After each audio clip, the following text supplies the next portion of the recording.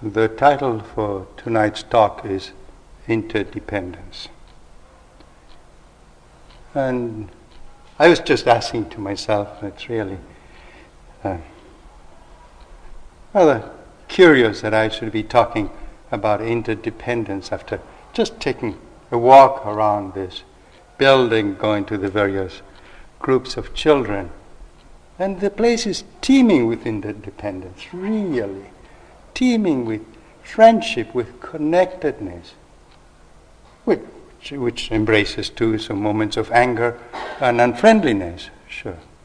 All within the sphere of friendliness, of friendship. And so, what is there to be said about interdependence that is not directly obvious? Well, if I'm speaking, it's perhaps because I think there is something to be said. I think sometimes when one is in the midst of things, perhaps it's difficult to see certain aspects of what goes on. And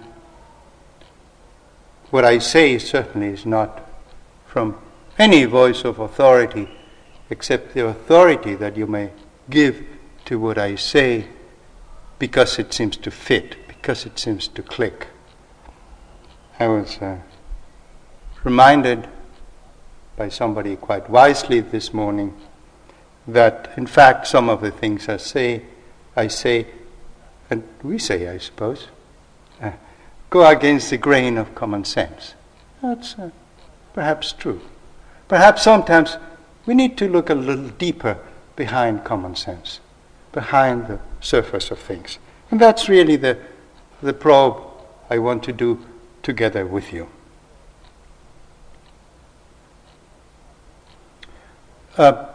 I could also have called this talk, instead of interdependence, interbeing. As some of you may know, Thich Nhat Hanh, a very important teacher, has used that word to mean the being together in connectedness. I found not long ago that there exists a Zulu word. I don't know any other word in Zulu but that one, Ubuntu. And the translation is, fascinating to me, it's like this: I am because we are. We are because I am. And in fact, a Buddhist philosopher, Nagarjuna, a 3rd century Indian, has said something very similar. He said, without one, there are not many. Without many, one is not possible. I find the comparison fascinating. Let me just repeat them one at a time. The Ubuntu means, I am because we are. Nagarjuna says, without many, one is not possible. Ubuntu, the Zulu word, says, we are because I am. Nagarjuna says, without one, there are not many. Now, don't be afraid. This is not a springboard for a philosophical investigation. Quite the opposite. I'm not interested in that. I'm interested in direct experience of things. And neither is this an advance of romantic and sentimentality, feel-good notions about oneness and being together. That's fine. That's fine. But it's not the essence I want to explore. I really want to embark with you in some kind of inquiry, which in a way takes off from my talk this morning. It takes off from our tendency to live in a self-centered world. As I relate to the world, I tend to see it, as I said this morning, as if everything hinges around me.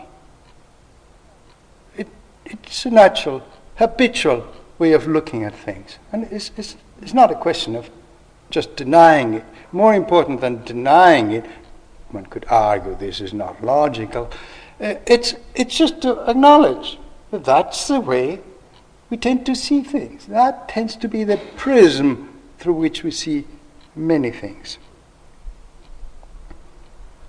And if we were to need any evidence of that, just watch in the sittings, in the walkings. We're not doing walking here, but you do in other retreats. In the sittings particularly. That relentless inner dialogue that's so often around I. It's so often obsessively trying to fix myself. Trying to put me in center stage. Trying to develop what I like to call the ego project. And to put it a little bluntly,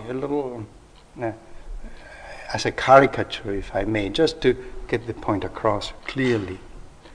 It is as if we live life as if it were a theatrical production. Soap opera, if you wish, whatever your favorite genre is. Maybe a tragedy, a melodrama, a comedy, whatever. But it is scripted by each one of us in a certain way so that we can have the commanding role. And it doesn't matter whether this role is the role of heroes, heroines, the role of victims.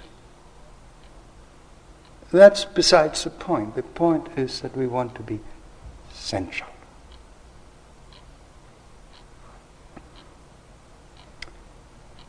And of course, my play is not the same as the play that each one of you has developed.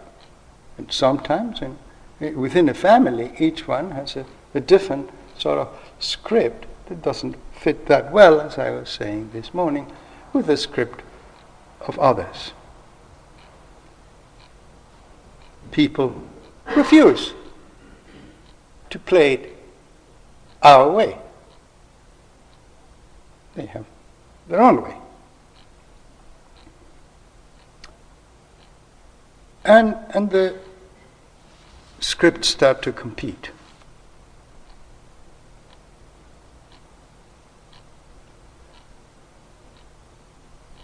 Children, of course, are very good at that.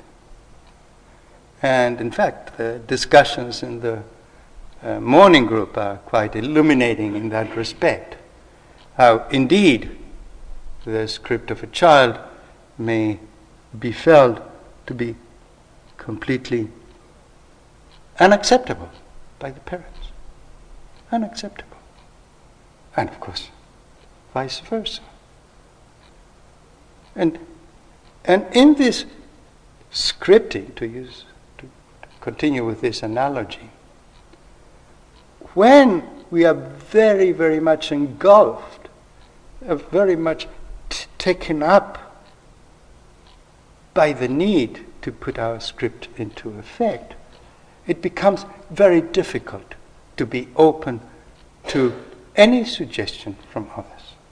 And that makes communication very, very difficult. And that includes our scripts about how children have to be educated. Of course, it's important to make good judgments about that. But just to be able to distinguish between those judgments, appropriate, hopefully, appropriate judgments that we make as to what's appropriate for a child to do, what's inappropriate for the child to do, and the needs, the inner compulsion we have to fulfill our script. To treat our child different from what we were treated when we were children, for instance. Just to watch that. That's one of the reasons why it's so important to become aware of what we are doing with our lives. What are the forces that move us through our lives? And to become very aware of what I call the ego project. Not to let that particular project be our directing instrument, our tool to decide what's right and what's wrong.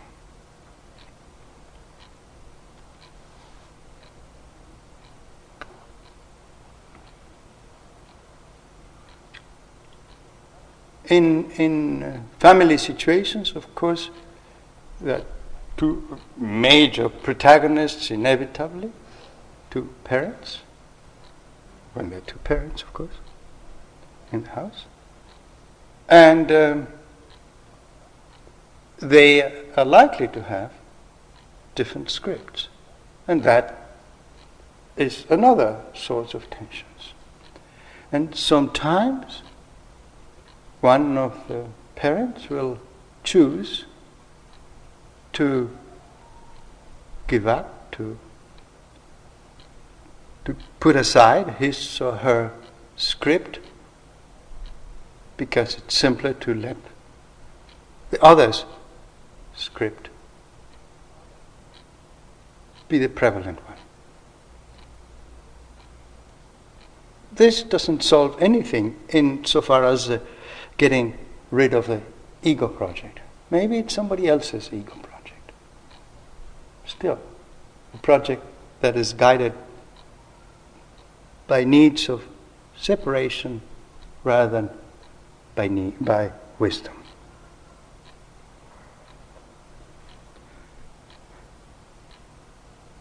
Because the major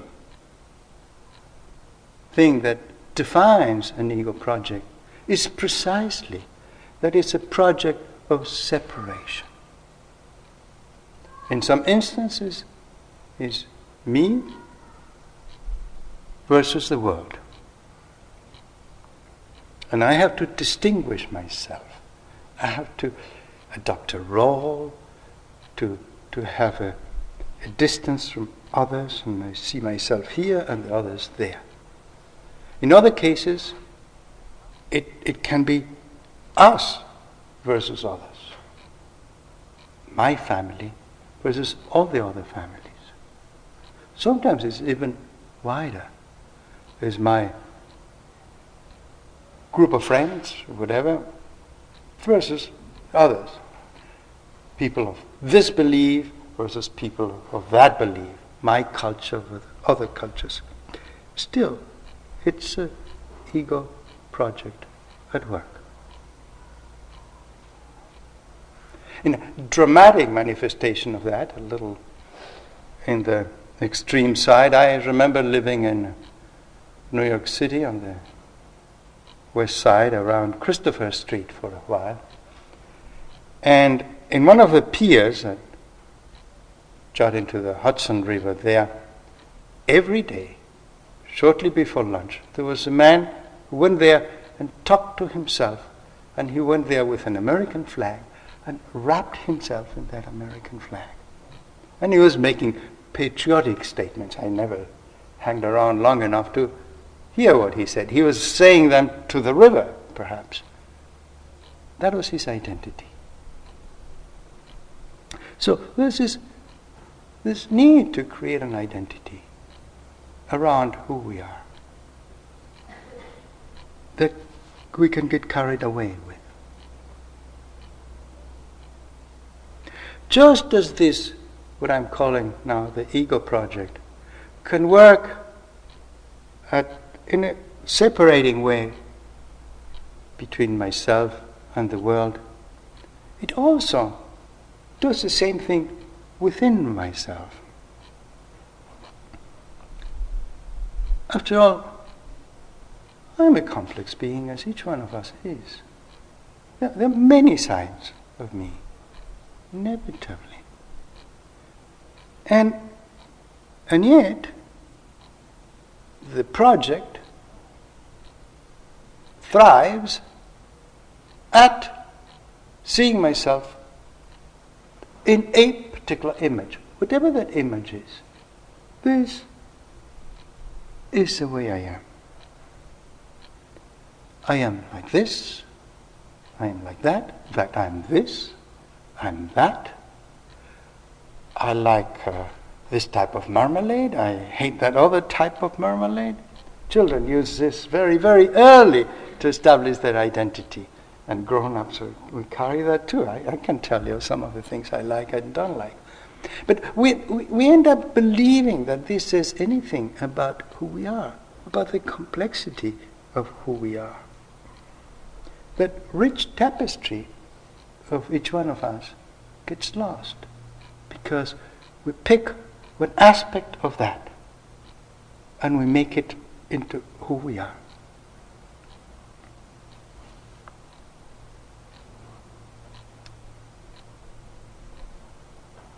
It wouldn't be worthwhile talking about all this if there weren't a tool to examine this clearly and directly in the case of each one of us.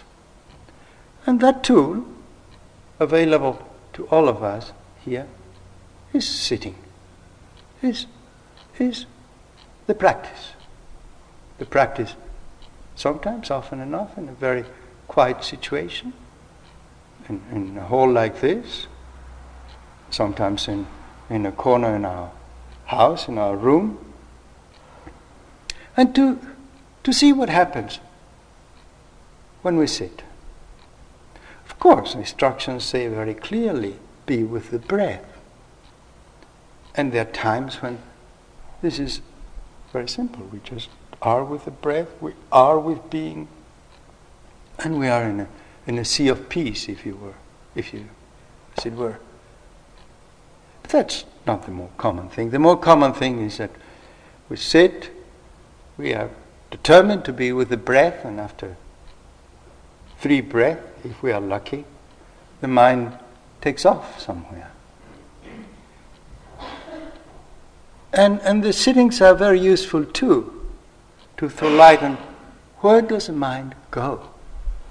What is really the mind obsessing about?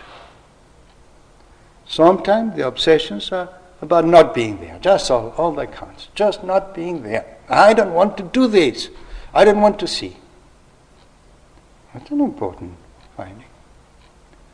Other times, the trip of the mind is at constructing this I, at feeding onto the I project, at creating more tapes, more videos for the library of the I project. Sometimes there are lots of reruns, incredible reruns. Those things in that library that we seem to be so gratified with. Other times the job is one of editing. We had a conversation with somebody and somehow the image of ourselves wasn't as we wanted it to come out. And so we sit there and we go over this tape and we take that out and we change a sentence here, a comma there, and wow, it comes out all right. It comes out really good.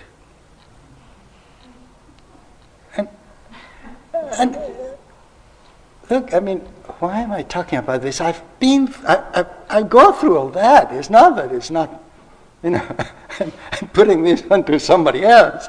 I'm putting that onto myself, too. In fact, I've learned tons from just watching. And the incredible stupidity, I would say, of this mind that makes me believe I'm that, and that throws away all the rest of me. Sometimes I believe in a certain way, and everything else, my body, my mind, etc., tells me otherwise. This is, for instance, very common in romantic situations where we are with another person that's very attractive to us, and the body says no, no, no, and this very deep feelings, no, no, no. But this person happens to have fallen within the framework of a body project, of an ego project. Buddha, for instance, is somebody who every time that there's any doubt about ourselves, this person reassures us. Very reassuring. Very supporting in a way. And of course, ego is delighted as an audience. Fantastic. Without going into details.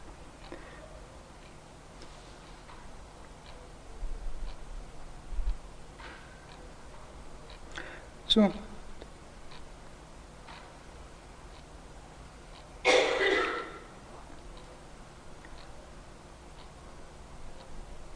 in talking about this, I really have to put a footnote here. It's not to add another video to the ego project. Now this video is going to be a nice video saying interbeing, the Ubuntu, the interdependence, and I am interdependent. I am into this. I'm a great meditator, whatever. Just to examine. And in fact, this talk is an invitation, perhaps a bit blunt, perhaps a bit unsophisticated, but it's an invitation to drop all this effort to fabricate a self, to fashion a self, and of course, with fashioning that self, to fashioning the self of the other people who are around us and who we have to bring into that project. That project cannot be done just by one person. So the invitation is, forget it. Forget it. Look instead in the nature of existence and see all the richness that's there. When we do that without censoring anything, I mean, it's not a question of censoring the ego project or whatever you call it. It's not a question of censoring every time the I comes up, says, you're not supposed to show up. No, it's a question of seeing the I coming up and noticing whether this serves us right or serves us wrong. And if we discover ourselves that this serves us wrong, then instead of fueling the project, just dropping our support from the project. Seeing all the suffering that comes from that. And inevitably, the longer you sit, the longer this identification with image will lose its fascination, will lose its allure. We will get tired of the games of I, me, mine. Only then, only when we do that, only when we say, okay, I'm not going to keep doing this. Let me look around. Only then can we really begin to understand interdependence. Because interdependence is based on no solid I. There's a little passage here I have copied from a book by Thich Nhat Hanh, which paraphrases the words of the Buddha. Gives it's a biography of the Buddha which has the Buddha speaking in very simple language, more contemporary language, but certainly faithful translation of what the Buddha meant. And the Buddha is having a dialogue with Kassapa. And Kassapa says to the Buddha, yesterday you said that the presence of a leaf resulted from the coming together of many different conditions. You said that humans, too, exist only because of the coming together of many other conditions. But when all these conditions cease to be, where does the self go?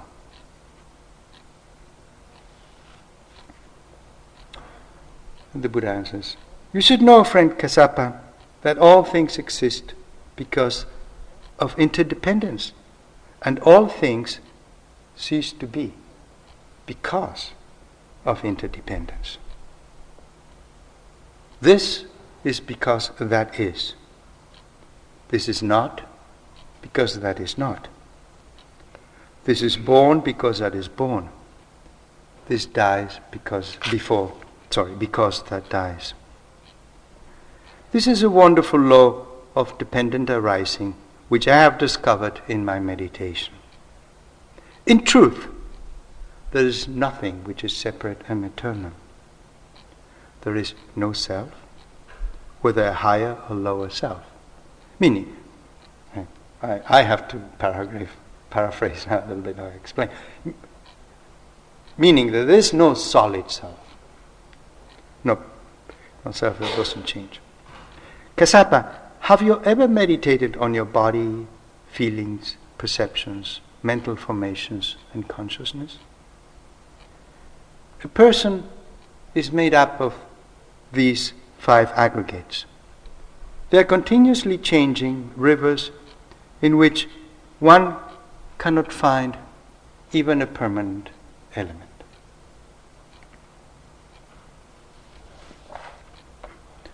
The Buddha, in fact, has in many places talked about us, each one of us, himself, as a package.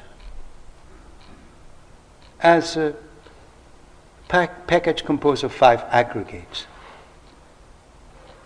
Khandas in Pali. In fact, the word khanda, from, as I read somewhere, I can't remember where, came from the fact that the Buddha is supposed to have made little piles of seeds, 5 piles of seeds, in fact, to represent the 5 aggregates. And apparently that Pali word fitted the description of these piles of seeds. And as the text just said, the 5 aggregates are our body, our feelings, perceptions, mental formations, over times translated as volitions, and consciousness. And all these aggregates of ourselves, elements of the package, that's you, that's me, that's any of us, interact with each other and with the world in a constant flow. We're not the same every moment. We change. And there are moments of profound transformation. And there are moments where transformations take place and we don't even notice. And of course, it's transformations due to age, obvious. That's obvious, it's evident. Sometimes we try to stop even that by plastic surgery or by, dyeing our hair, whatever. There's a tendency to stop change and make ourselves frozen in time, feel secure. So here is an invitation not to do that.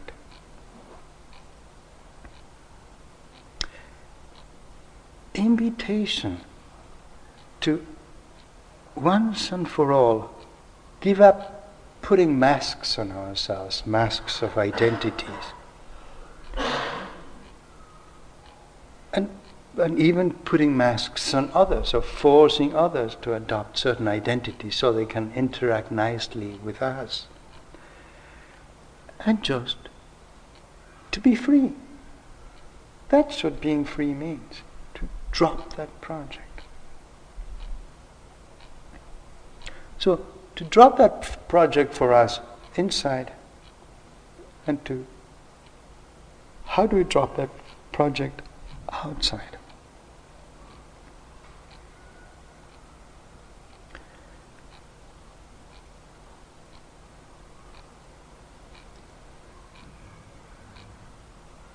a very essential thing is to forget, to really do away with that line that we draw between me and you. The line in the sand, really. There's not much basis to separate me from you from you. Of course, there's separate bodies, but a person is much more than just that. Our minds are constantly interacting. The words I'm saying here, I heard them somewhere else, and they go from me to you, and there'll be other words coming back from you to me.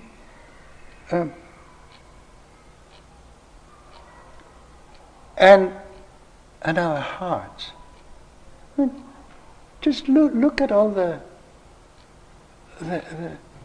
moments of coming together of our hearts that have occurred in just 2 days. Of the hearts of the people in this room, with the children, with other children, not just with the children of each one of you.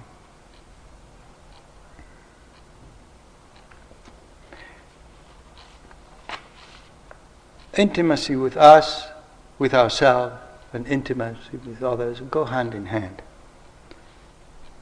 Stephen Batchelor had a nice little piece in Inquiring Mind not long ago, and he talks about the Mahayana. Mahayana is a Buddhist tradition.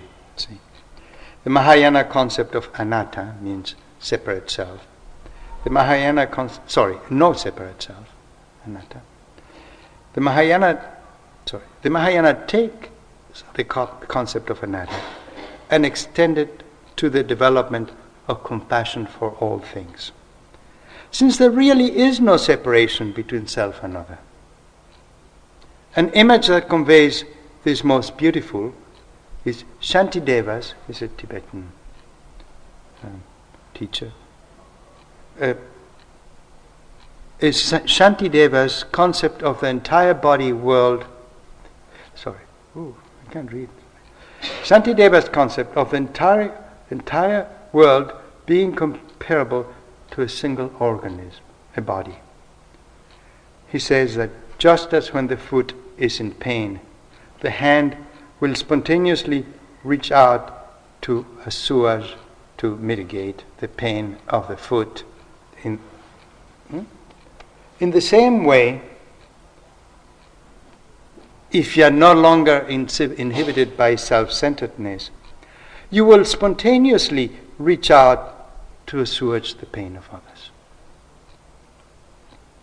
That metaphor beautifully conveys a central insight of Mahayana Buddhism. Once a self is seen through, it does not just mean liberation, but also that your spontaneous response to others becomes that of a profound empathy.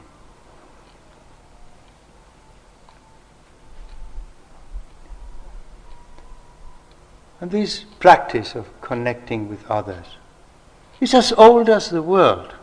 It really is. You, without going to the details, but you may have heard of what's called the Gaia hypothesis, which is the discovery that, in fact, all organisms in the world seem to have come together to guarantee that we have an atmosphere that we can live in. And the atmosphere of the earth could not have been maintained as it was maintained without this unexplained so far harmony in our rates of respiration and other chemical processes that I don't want to go into. And everything has gone very well and until, as you perhaps suspect, about 50 years ago or so, when we started overdoing, in fact, Marcia's reading of a story today from a book, I think it was called Small is Enough or something like that. showing the insanity of overstraining the resources of the world. Until we came around, nobody had done that. On the contrary, the balance had been kept beautifully.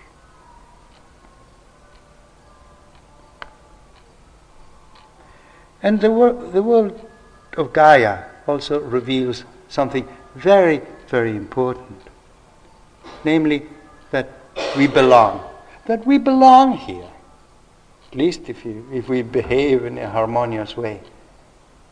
Otherwise we won't have anything to belong to. We'll be gone. We belong here.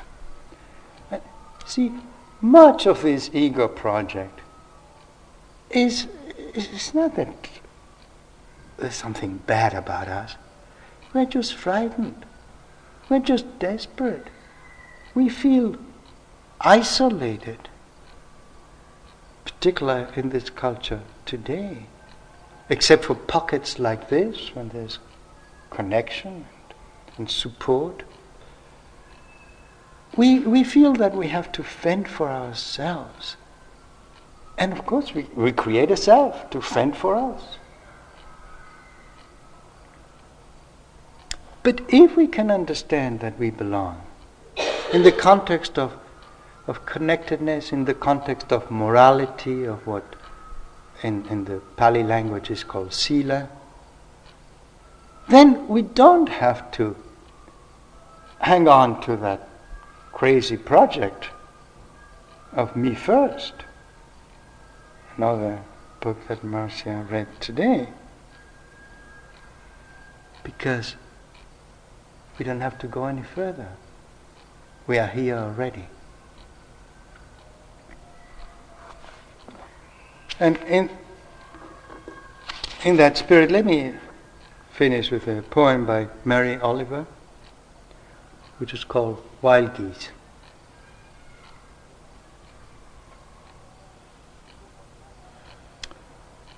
You do not have to be good. You do not have to walk on your knees for 100 miles through the desert repenting. You only have to let the soft animal of your body love what it loves.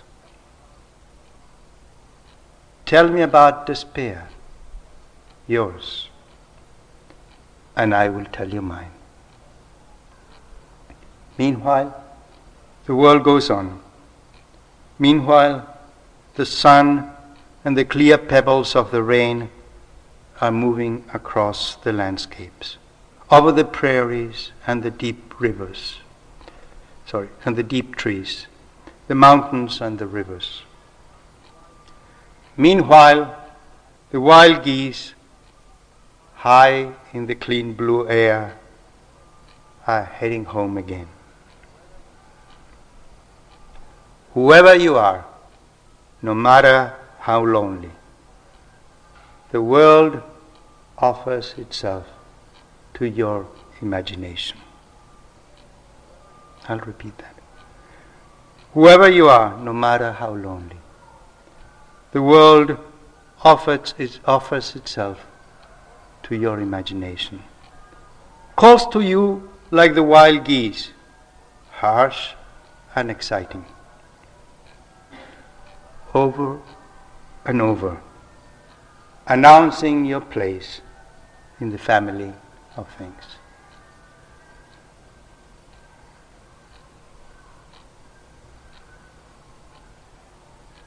Let's sit in silence for a moment, please.